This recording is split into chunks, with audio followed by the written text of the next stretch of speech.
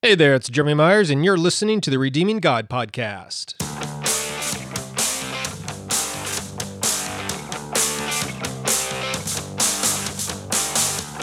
So as of today, we're beginning our study of Ephesians chapter 2. I think everybody's familiar with Ephesians 2:8-9, for by grace are you saved through faith, and that not of yourselves, it is a gift of God, lest anyone should boast, and so on, right?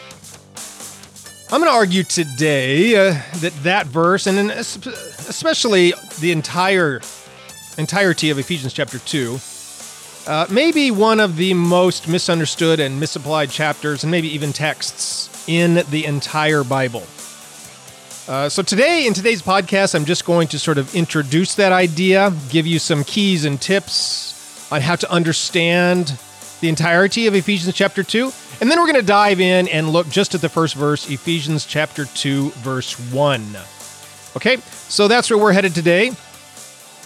And I also have a question from a reader today, a listener, I should say, about the problem of peace in the Middle East. So we're just going to dive right in and begin right there. I'm sorry to interrupt, but there's something in your email box. Well, thank you very much. Let's look at this question. It comes from Aaron. He sent it to my email through the contact form on my website at redeeminggod.com. Here's the question.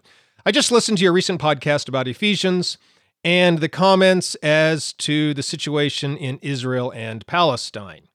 That was a previous podcast episode earlier in Ephesians. So anyway, he goes on. I found the two particularly contrasting. You seem to be so close and yet so far.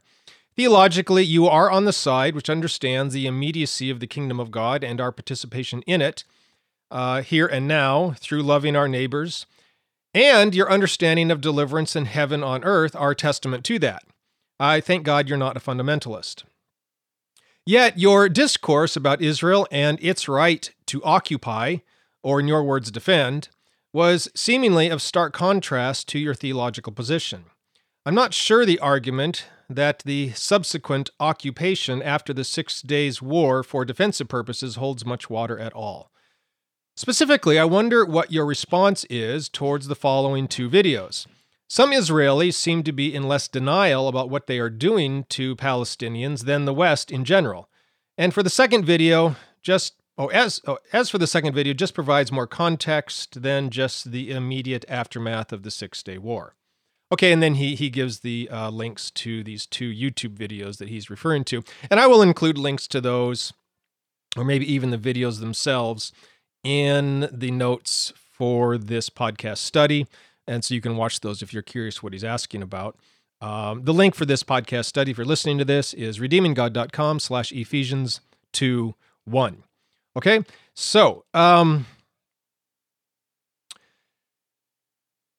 let me just say, first of all, he mentions that I'm not a fundamentalist. I actually think I am a fundamentalist. It's not his question, but I just wanted to talk about this because it sort of addresses where I'm coming from. Now, I know that the word fundamentalist has lots of negative connotations in many Christian circles today, but I define myself as a fundamentalist the way the term originally meant.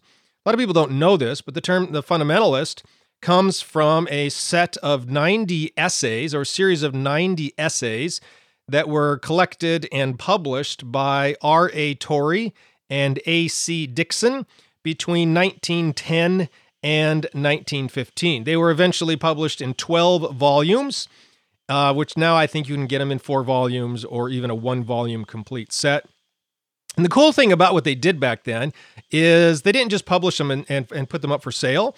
They made them available free of charge. They mailed them out to as many pastors around the country as they could. They had some financial backing for this, so they printed them and mailed them out to try to help basically pastors around the country sort of learn about the fundamentals of the Christian faith and the beliefs that are central to our life as followers of Jesus. Okay, now I don't agree with everything in all 90 essays. Frankly, I haven't read all 90 essays. Many of them I have. But that's where the term the fundamentalists come from. Okay, it comes from that term there. And since I am in agreement with much of what is written in those 90 essays, then I identify myself with that group. Okay, now again, I don't like the way the term fundamentalist is used today in reference to some of the more negative aspects of Christianity, let's just put it that way. There's a lot of hate out there on all sides of the aisle. And so I try to avoid all those sorts of debates. Anyway, that's a complete side trail here from the question from Aaron. Let's go on to this question about Israel and Palestine. So I did make some comments in a previous podcast study about peace in the Middle East and what's going on over there. And I watched both of these videos that he sent me. And honestly, with the overall message of both videos, I do not disagree with them. I'm in basic agreement with the overall message, okay? So I just want to put that out there. There is a long history of problems between the Hebrews and the Arabs who are living in Israel. And I agree that there are extremists on both sides that want to see the other side destroyed. And both sides go about that in different ways, some through launching rockets and shooting and things like that. The other side through neglect and abuse and ignoring the plight of certain problems that have been caused over there. Okay, but that's not really and I've never taught otherwise than this. Okay, one of the problems with trying to answer a difficult question like this or in the previous discussion is you can never say everything that needs to be said. And you always leave something out. So let me just try to clarify a little bit and speak specifically to some of what is brought up in the first video. The first video, you have to read it because it is it's from an Israeli comedian, actually. His name is Asaf Harel, and it was published on Haaretz.com. His last broadcast before he was taken off the air. And basically, he sort of challenged the way the Jewish Israeli political party and ruling class is treating some of the Palestinians. Okay, and so he made some claims in the video that I want to challenge and sort of push back on a little bit. First of all, he starts off by saying that Israel is an apartheid state. Okay, and I addressed this before. Israel is not an apartheid state, at least not by the political or the dictionary definition of apartheid state. Okay? An apartheid state is where basically the ruling class does not allow anybody else in the country to have any say in the direction or decisions of the country. That is not what is happening in Israel, not even close. It is what has happened, by the way, in all other Middle Eastern countries in the Middle East, which are generally dominated by Muslims and Arabs, okay? But it's not happening in Israel. Israel is the only democracy in the Middle East, and it truly is a democracy. It has a fairly good representation of the demographics of the people who are in Israel. Arab people make up roughly 20% of the population in Israel. And guess what? I talked about this before, but guess what? About 20% of the politicians and the doctors you take any sort of job or profession or whatever, person in power in Israel, and about 20% of them will be Arab. So that's pretty good representation. Okay? Now, I'll agree, it's hard to get anything done that you yourself want done if you're only 20%. Okay, so maybe that's what this comedian Asaf Harel was talking about, that this 20%, it's hard for them to get changes and rules passed that are beneficial to them because they're only 20%. And I see the point, but what's the alternative? Are you going to let the minority rule? Are you going to say, well, your 20% should get 80% of the vote? I mean, that doesn't make any sense. So anyway, the point is, he said it's an apartheid state. It is definitely not an apartheid state. I would challenge him 100% on that. There are Arab politicians on the Israeli parliament. Okay, there are Arab justices on the Israeli Supreme Court. Okay, that is not an apartheid state. Okay, so anyway, Israel is a representative democracy, and it does a really good job of that, so we cannot criticize it in that regard. Anyway, he went on, this comedian, to indicate that Israel is withholding water, energy, and basic food necessities from the Arab Israelis. Okay, that also is not true. It is true that basic necessities, food and water and energy, are not getting sent or not being given to the Arab Israelis living there. Many of them are living in very poor situations, much abject poverty. But that's not the ruling classes that's not the Jewish people's fault. Quite to the contrary, the United States, ourselves, have given billions and billions of dollars in aid to to the Palestinian Authority, those who sort of oversee the Arab people living in Israel. Okay? Israel herself, their leadership, has also given millions, tens of millions of dollars to the Palestinian Authority. And guess what happens? The Palestinian Authority gives that money to the Palestinian Liberation Organization, PLO, or to Hamas, both of which are basically terrorist organizations. And those organizations take this aid money, and rather than give it to the people, rather than, do infrastructure or help with food and water and energy, those sorts of things, basic healthcare, they take that money and they buy weapons and guns and bombs and things like that with it so that they can attack Israel. Okay, so it is not the problem of Israel withholding food and water and energy from the Palestinian people. It's the Palestinian leadership themselves who are choosing to use the aid money in ways that do not help their people. Okay, I have numerous articles linked to, from 3 articles here, linked to my website, which shows this. And these articles are from Forbes and Wall Street Journal. Okay, so and other sources. So it shows that these problems, that's what's happening in the country today. Okay, now look, if I had a poor neighbor and I gave them $1,000 to buy food and clothing for their children, but they used that money, that $1,000, to go buy guns and ammo so they could shoot at me, I'm not going to be too keen about the idea when they come complain that I am the one starving their children.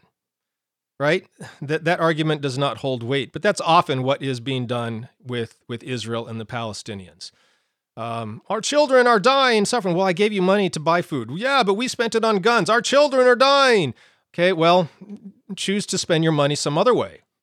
Anyway, finally and thirdly, the comedian, his whole argument, near the end, he goes on to talk about the right-wing Israelis, and they're arguing that the left wing is extremist, and basically says that's not true. All it really proves is that the right-wing Israelis themselves are extremists. They're the only extremists because they are arguing that the left is extremist, and the left just wants to love people and create peace. He says they're humanitarian. And so that just his point is, really, it's circular reasoning. It's illogical to say that if you accuse someone of being extremist, that means you yourself are an extremist. Well, that's an accusation of being an extremist. And so based on that same logic, Asaf Harel is saying that he himself is an extremist because he's saying that the right-wing people are extremists. Anyway, it's really not a rational argument that he makes there. And I would agree with the basic point, though. I think maybe he was sort of making, I'm not quite sure, got a little convoluted in his explanation, especially with the translation in the video, that there are extremists on both sides. And I think we can agree to that. I have never said that Israel is without fault in how they are treating the Arab citizens of Israel. Okay? I have never said that. There is fault on both sides, and both sides need to own up to how they are contributing to the violence and to the situation in Israel. Okay? This brings me then to probably the best line in the entire video, right near at the end. He says, "If only for once we could be smart enough to reach a peace agreement before the war." I could not agree with that more. That is exactly right. We should be smart enough to achieve peace before we go to war. Lots of times we as countries and nations, we go to war in order to achieve peace. That's how we sell it anyway. But I wish we could be smart enough to achieve the peace without the war. And guess what? The Bible tells us how. The world will never be able to come up with a solution, with a way to accomplish that. But the Bible does. Jesus shows us how. And the way is through truth and love and forgiveness. Specifically truth to start with, but not so much truth about our enemies, but truth about ourselves. We need to all own up to the fact how we are contributing to this situation. And maybe it's not so much Israel versus Palestine or whatever, Israelis, the Jews versus the Arabs there, but maybe how we ourselves are contributing to violent and stressful situations in our own lives, in our own marriage, with our neighbors or our coworkers. Okay, so when the Bible calls us to look at, to be truthful, our tendency is to point the finger at somebody else. Yeah, they need to own up to their faults. Well, no, you need to own up to your faults first. I need to own up to my faults before we start pointing the finger at somebody else. And then, of course, forgiveness, and that is extending forgiveness to the other person, whether they ask for it or not. It's free, unconditional forgiveness extended to them, even if they don't own up to their fault, even if they do not say they're sorry, even if they do not ask for forgiveness or anything like that.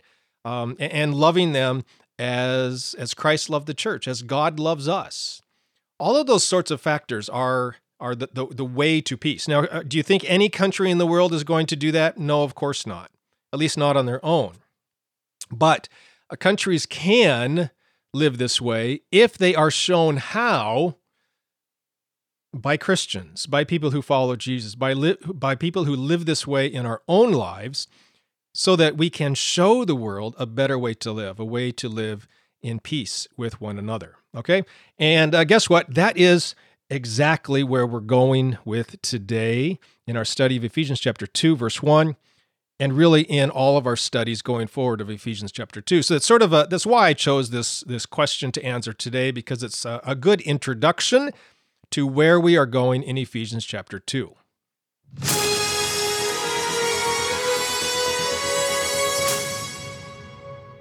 So with all that in mind, then, let's look at Ephesians chapter 2 and what it means and how it addresses these significant problems of peace in our world today. I opened up this podcast by saying that Ephesians chapter 2 may be one of the most misunderstood chapters in the New Testament.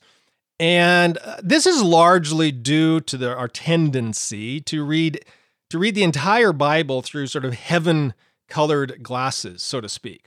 Okay, we read the Bible, and for whatever reason, we think everything is about how to go to heaven when we die. And so we read passages about repentance or sin or whatever, and we think that the Bible is telling us this is how to go to heaven when you die. And sadly, vast majority of those passages have nothing whatsoever to do with going to heaven when you die, and instead about, sort of as that question from Aaron indicated, how to live our life now as followers of Jesus in light of the kingdom of God. All right? And this is definitely true of Ephesians chapter 2. Again, Ephesians chapter 2, verse 8 and 9. For by grace are you saved through faith. Okay, people read that and they think, oh, this is how to go to heaven when you die. And I agree, it mentions faith and it mentions grace. Of course, then it has that word saved, which you know, as I've taught elsewhere. I don't believe the word saved or salvation anywhere in the Bible refers to how to go to heaven when you die. And we'll be looking deeply at Ephesians 2, 8, and 9 when we get there here in a few weeks. Okay? But that's not what Ephesians chapter 2 is about. Look, most people read Ephesians chapter 2. Here's sort of a brief summary of how most people read, how most pastors, Bible college professors, seminary professors teach and write about Ephesians chapter 2. Sort of a summary here. We humans are evil sinners. That would be Ephesians 2, 1 through 3. Okay, we're under the control of the devil and our sin nature. And we were dead. We were unable to do anything to change, right? And because of sin, God's wrath burns against us. All this is Ephesians 2, 1 through 3. Thankfully, though, God sent Jesus to help us out. Ephesians 2, verses 4 through 10. And we can get it by grace through faith, so on, okay? And so that if you believe, have faith in Jesus, then you can go to heaven when you die. And I don't know what all that stuff in there is about, Ephesians 2, verses 11 to the end of the chapter, but, it's also good news for us as well. Because, now that we have eternal life and going to heaven when we die, maybe that helps us, get along with other people somehow. I don't know. That's sort of, obvious it's a caricature, but that's sort of how people read and understand Ephesians chapter 2. Okay, now honestly, I from a theological perspective, I actually don't have too many problems with anything I said there. It is true we're enslaved to sin. It is true that we are deceived by Satan and by the devil. And it is true that God sent Jesus to rescue us and redeem us and deliver us. And it is true that we receive eternal life solely by the grace of God through faith in Jesus. All of that's true. I do not deny, I do not disagree with any. It is true. We will go to heaven in a sense. We will spend eternity with God. All of that's true. The Bible teaches that in various places. I just do not think that Ephesians chapter 2 is one of the passages that teaches that. Okay? Ephesians chapter 2 has similar terminology as all of that, which is what causes the confusion, but that is not what Paul is teaching or writing about in Ephesians chapter 2. So what I'm going to show you starting today and in the next several podcast episodes is what Ephesians chapter 2 is actually teaching. We're going to come up with a radically different understanding of Ephesians chapter 2. It will help. We'll see what Paul is talking about, and we're going to see how this chapter makes a whole lot more sense in light of Paul's overall message and flow and structure of Ephesians. And surprisingly, how the message of Ephesians 2 is much more convicting and is much more applicable to our lives, to the church, than just this message about how to go to heaven when we die. I mean, that's an important message, how to receive eternal life. It's a very important message, but at a risk of maybe overemphasizing things too much, the message of Ephesians chapter 2 might be even more important than that. Okay? So we're just going to look at Ephesians chapter 2, verse 1 today. But before I do that, let me just sort of I'm going to tip my hand a little bit, sort of give you a foreshadowing of where we're going, a map of where we're headed in Ephesians chapter 2. That way, if for some reason this happens to be the only podcast episode you hear on Ephesians chapter 2, you still have sort of a big picture overview of what the chapter is all about. So remember from last time, Ephesians chapter 1, this is context, has just ended with this statement by Paul that he is going to show the church how we, as the body of Jesus, right? The physical body of Jesus in this world, how we are the only solution to all the problems in the world. It was a radical statement by Paul there at the end of Ephesians chapter 1. And so a lot of people miss the transition here to Ephesians chapter 2 because of that unfortunate chapter break, which of course was not, Paul didn't put that there. This is a transition. Hey, I'm going to show you, the church, how you are the solution to all the problems in the world. And then he dives right in Ephesians chapter 2, verse 1 to show that. Okay, so that's just following the flow of Paul's argument here. Chapter 2 is going to show us the greatest problem in the world and how the church can fix it. Okay, now, what is the greatest problem in the world? What we do, Ephesians chapter 2, is very organized in its structure. It presents the problem. Paul just said, I'm going to show you how the church can fix the greatest problem in the world. So he naturally begins with the greatest problem in the world, Ephesians chapter 2, verses 1 through 3. And then he shows us the solution, what God in Jesus has done about it in Ephesians chapter 2, verses 4 through 10. And then he shows us finally the application, what we as the church are supposed to do with what we've seen in Jesus, with what Jesus has shown us, with what Jesus revealed to us. Okay, so Ephesians chapter 2 sort of follows a natural progression: problem, solution, application. Great. So what we can do then is go to the end, this application section at the end, Ephesians chapter 2, verses 11 through 22, and look at what the church is supposed to do, the problem that we are supposed to fix. And when we do that, we go and we see that, guess what? The problem is that we're trying to fix in Ephesians chapter 2, verses 11 to 22, is the great problem that most of us humans sort of hate each other, and that is not what we're supposed to do. We're supposed to love each other and break down all those barriers of race and religion, okay, and morality, and all these things that keep us separate and apart and hating one another, and instead unite in Jesus Christ. That's the application. That's where we're headed in Ephesians chapter 2, verses 11 to 22. It goes back to this Arab-Israeli problem. Ephesians chapter 2 speaks to that problem. Wouldn't it be great if we could bring peace to the Middle East? Paul says, yes! Ephesians chapter 2, here's how. Okay? So if that's the application in the last half of the chapter, then the solution in verses 4 through 10 is how Jesus showed us how to fix this, what Jesus revealed to us about how to fix this. And then the problem in Ephesians in verses 1 through 3 is about this problem of humans hating each other and wanting to kill each other. Okay, so that's sort of where we're going. We're going to be looking at several key words as we go throughout this chapter. And again, I encourage you, if you're not part of my online discipleship group, you really should join, especially for the Gospel Dictionary online course. I'm going to summarize two of the key words, the word dead and the word sin, in our study of Ephesians 2, verse 1 today. But you need to really understand what the Bible means by those two words if you're going to properly understand this first verse and indeed the whole chapter. Okay? So that's sort of where we're going. By the way, Paul includes himself in the description of these practices. But remember, Paul kept the law perfectly. So there's all these issues there. We'll be talking about wrath. Okay, so all these key words. But let's just move on then. Basically, I sort of gave you the summary that you often hear from Ephesians chapter 2 before. Let me now sort of summarize Ephesians chapter 2 based on a few of these insights. Here is a proper summary of what Paul is saying in Ephesians chapter 2, and this is where we're headed, and I will explain this and unpack it as we go along. Here's a summary. We humans live in a world of sin and death, which we inflict upon ourselves by accusing, condemning, and killing one another. Worst of all, we do it all in God's name.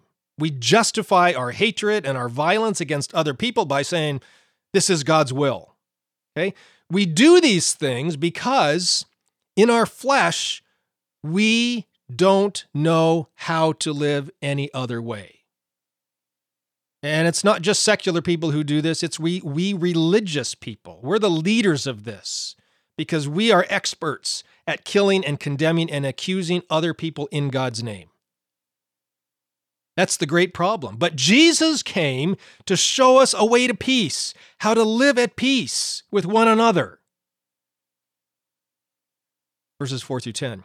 And if we believe and follow the way of Jesus, then the church can lead the world into this way of peace as well. Verses 11 through 22. Okay? That summary is very different and frankly, a lot more exciting than that summary I gave us earlier. Okay, so I know it's a lot of information. You might say, Jeremy, I'm not fully understanding what you're talking about here. That's okay. Listen to all the podcast episodes as we go through here, and we'll be unpacking it as we go along. Let's just dive in then to Ephesians chapter 2, verse 1. I maybe should have put this off for a second podcast episode, but I wanted to get at least one verse done. So here we go. As for you, you were dead in your transgressions and sins. Okay? So this is the beginning of Paul's description about how our life used to be before we were Christians, before we learned the truth that Jesus revealed, which Paul is going to discuss later.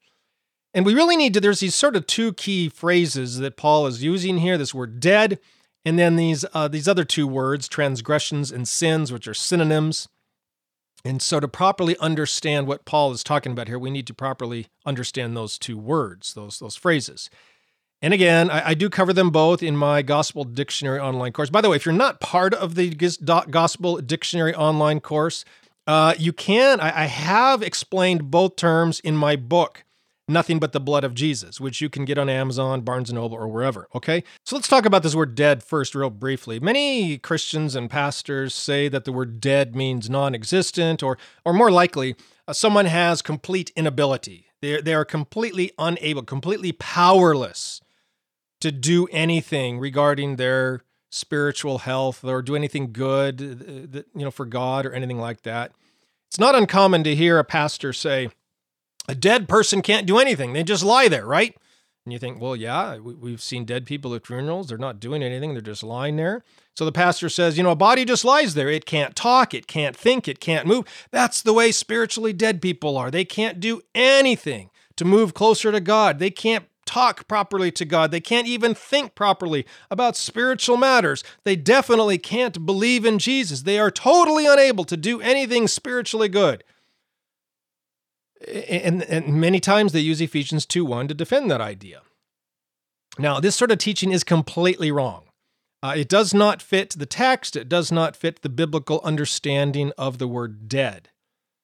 And the biblical definition of the word dead basically means that something is not functioning properly. Okay? it refers to something that is inactive or powerless, not acting, not functioning the way God intended or desired. So that we've been, basically we've been separated from our God-given purpose. We could put it that way. For example, Paul writes in Romans 4:19 that Abraham was dead. But Abraham was very much alive. I mean, he was talking and he was moving and he was thinking and acting. So what is Paul referring to?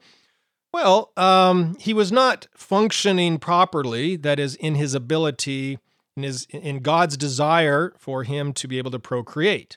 Okay? So there's an example of the word, how the word dead means that something is not functioning properly. And I'm trying to make sure I don't get too graphic in my details here. So anyway, now when someone physically dies, it's true. They are no longer functioning properly as God planned and intended. Death was never supposed to come upon human beings, was never supposed to touch human beings. Okay? So yes, when someone is dead, physically dead, they're not doing anything, but we shouldn't take from that someone who is spiritually dead can't do anything either. It just means that they're not functioning properly in the way God wants. Okay, Abraham could be described as dead, even though he was very much alive and very active in a wide variety of ways. His body's not functioning properly. Okay, so a dead body is not functioning properly. Someone who's spiritually dead is not functioning properly. That's all it means. So someone who is spiritually dead, look, they have a spirit. We know that from Scripture. If they don't have a spirit, then they're physically dead. So basically just means the spiritual side of them is not functioning the way God intended. They are separated from the God-given functions for which they are created. And we need to be very careful that we think about death this way, because it's necessary that people can act within their spirit and think about God in various ways, as a way of the Spirit drawing them to Jesus.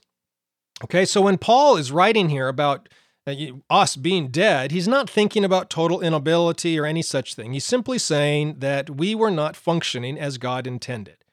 By the way, he's not necessarily talking here about spiritual death. Notice in the context, he's not referring to that. What he's referring to, again, going back to as a humanity, as a description of the problem here, the overall problem, that we are not functioning as humanity the way God wants and desired and intends. So anyway, now Paul does go on in Ephesians 2:2 to say that we are alive. He says, you were dead in which you live, in which you used to live, in a sense there. Okay, so it's just sort of a play on words there. The dead are alive, the living dead, the walking dead. So we lived and we thought and we breathed and we talked. We do good things. We have spiritual thoughts. We're aware of God. We could sense His calling in our life. Okay, but we're dead in that we failed to live up to what God wanted us to be and do. Okay, we're alive, but we're flunking at life. All right, and so why did we fail? Why did we live one way instead of the way God wanted?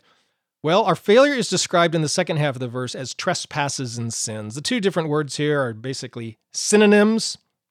And again, I cover sin in my Gospel Dictionary online course and in the book, Nothing But the Blood of Jesus. Also, if you want to go back and listen to some podcast episodes, listen to the episodes on Genesis 3 and 4. I cover this idea of sin and death at great length in those podcast episodes as well. We often think that when Adam and Eve ate from the forbidden fruit, that was sin. But the Bible does not refer to that as sin. It was disobedience for sure, but sin is not defined until later when Cain murders Abel. Sin is crouching at the door, okay, when this desire came upon Cain to murder his brother Abel. So the great sin of the Bible is humans engaging in violence against other humans. That's what Paul is referring to here. Go listen to those podcast episodes and you can see that. So look, in general, we can say sin is when we disobey God. So in general, I don't have much of a problem with saying Adam and Eve sinned when they ate from the fruit, the forbidden fruit. But that's not the way the Bible speaks of their actions there, or really sin in general. Okay, so sin is specifically in Scripture. Sin is specifically the pattern of human rivalry and accusation and scapegoating, which causes us to dehumanize other human beings, treat them as less than human, think of them as monsters. And why do we do that? So that we can kill them, so that we can condemn them, so that we can say it is God's will that you die. Okay? We are killing you in the name of God. That is what the Bible thinks of as sin. Ultimately, then, since we're supposed to be living in harmony and unity with one another, sin is the exact opposite of that because we're killing and accusing and condemning one another. So therefore, sin is death. Sin is living in a way that is not functioning properly as God wanted and desired. Okay? And that's why sin and death are so closely connected here. So when we sin, we're not functioning properly as humans. We're not living up to God's standard of love and unity with one another. We're doing the exact opposite instead. We're living in hate and anger and violence. So sin it's really not, about pride or rebellion or thinking we know better than God. It's about living as less than human. It's dehumanizing other people, and in the process, dehumanizing ourselves. It's broken relationships between God, between one another. Okay, so what is Paul as he introduces the great problem here in Ephesians 2:1? What is he talking about? He's describing the human condition. Okay, but really, in a way, and we'll see this fleshed out more in verses 2 and 3, he's describing it in a way that most people today don't really think about the problem. If you were just asked the great problems in the world, very few people are going to say, oh yeah, the problem is how we wrongfully accuse other people and turn them into monsters so that we can go to war with them. That's the problem. Most people are not going to say that. Most people sort of think that's the solution. Again, how do we make peace? By going to war with them. Well, how do we go to war with them?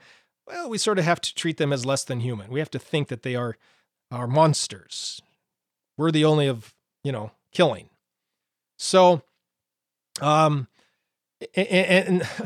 even more convicting, this isn't so much about them, is it? It goes back to this question, but we got to point the finger at ourselves first. Who is Paul talking to here? He's talking to the church.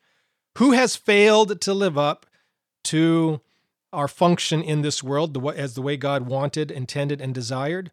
The church. As long as there is war in this world, the church is at fault. The church is to blame because it is our job, our task, our duty, our responsibility to show the world a different way, a better way, a way of truth and love and forgiveness.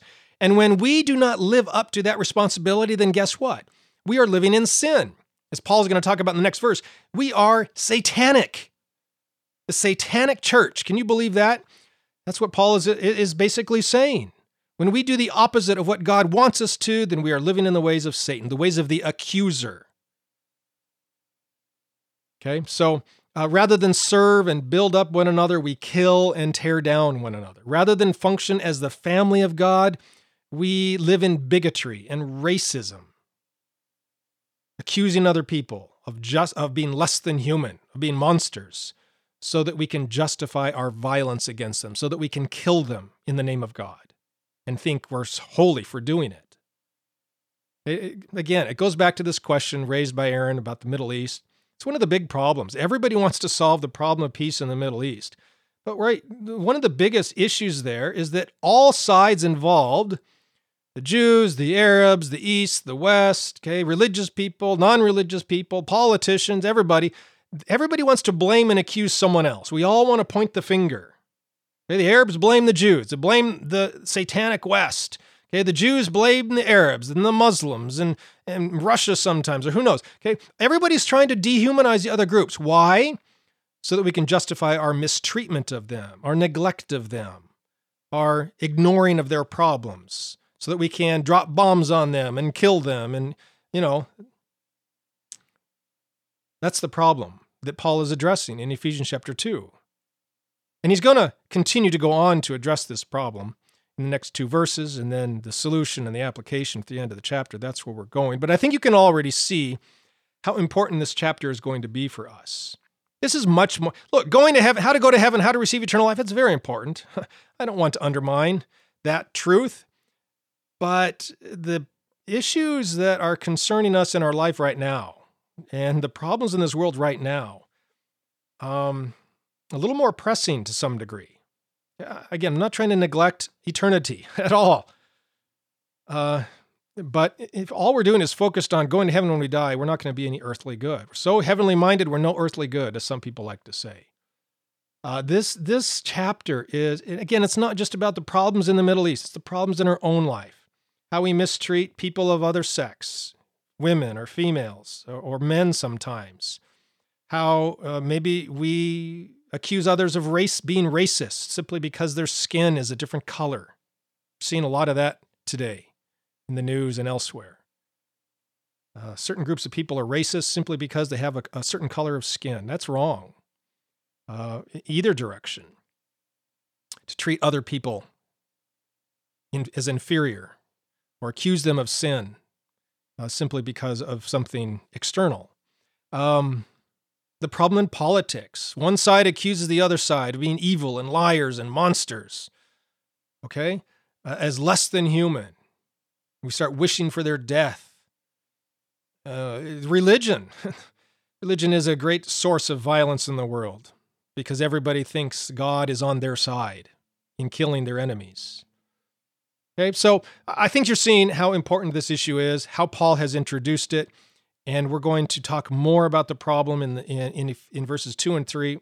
Then we'll look at the solution, the truth revealed in Jesus, and then finally, how we as the church can work to solve this problem in the world. That's where we're going. Thank you for joining me today. I hope that what you're seeing here is sort of a revelation into your own heart and mind and how you think and treat other people, because we want to avoid sin. We want to live up to our calling as what God has desired and intended and created us for, so that we can bring this world to love and peace in Jesus Christ. Join me next time as we pick back up in Ephesians 2:2. We'll see you then.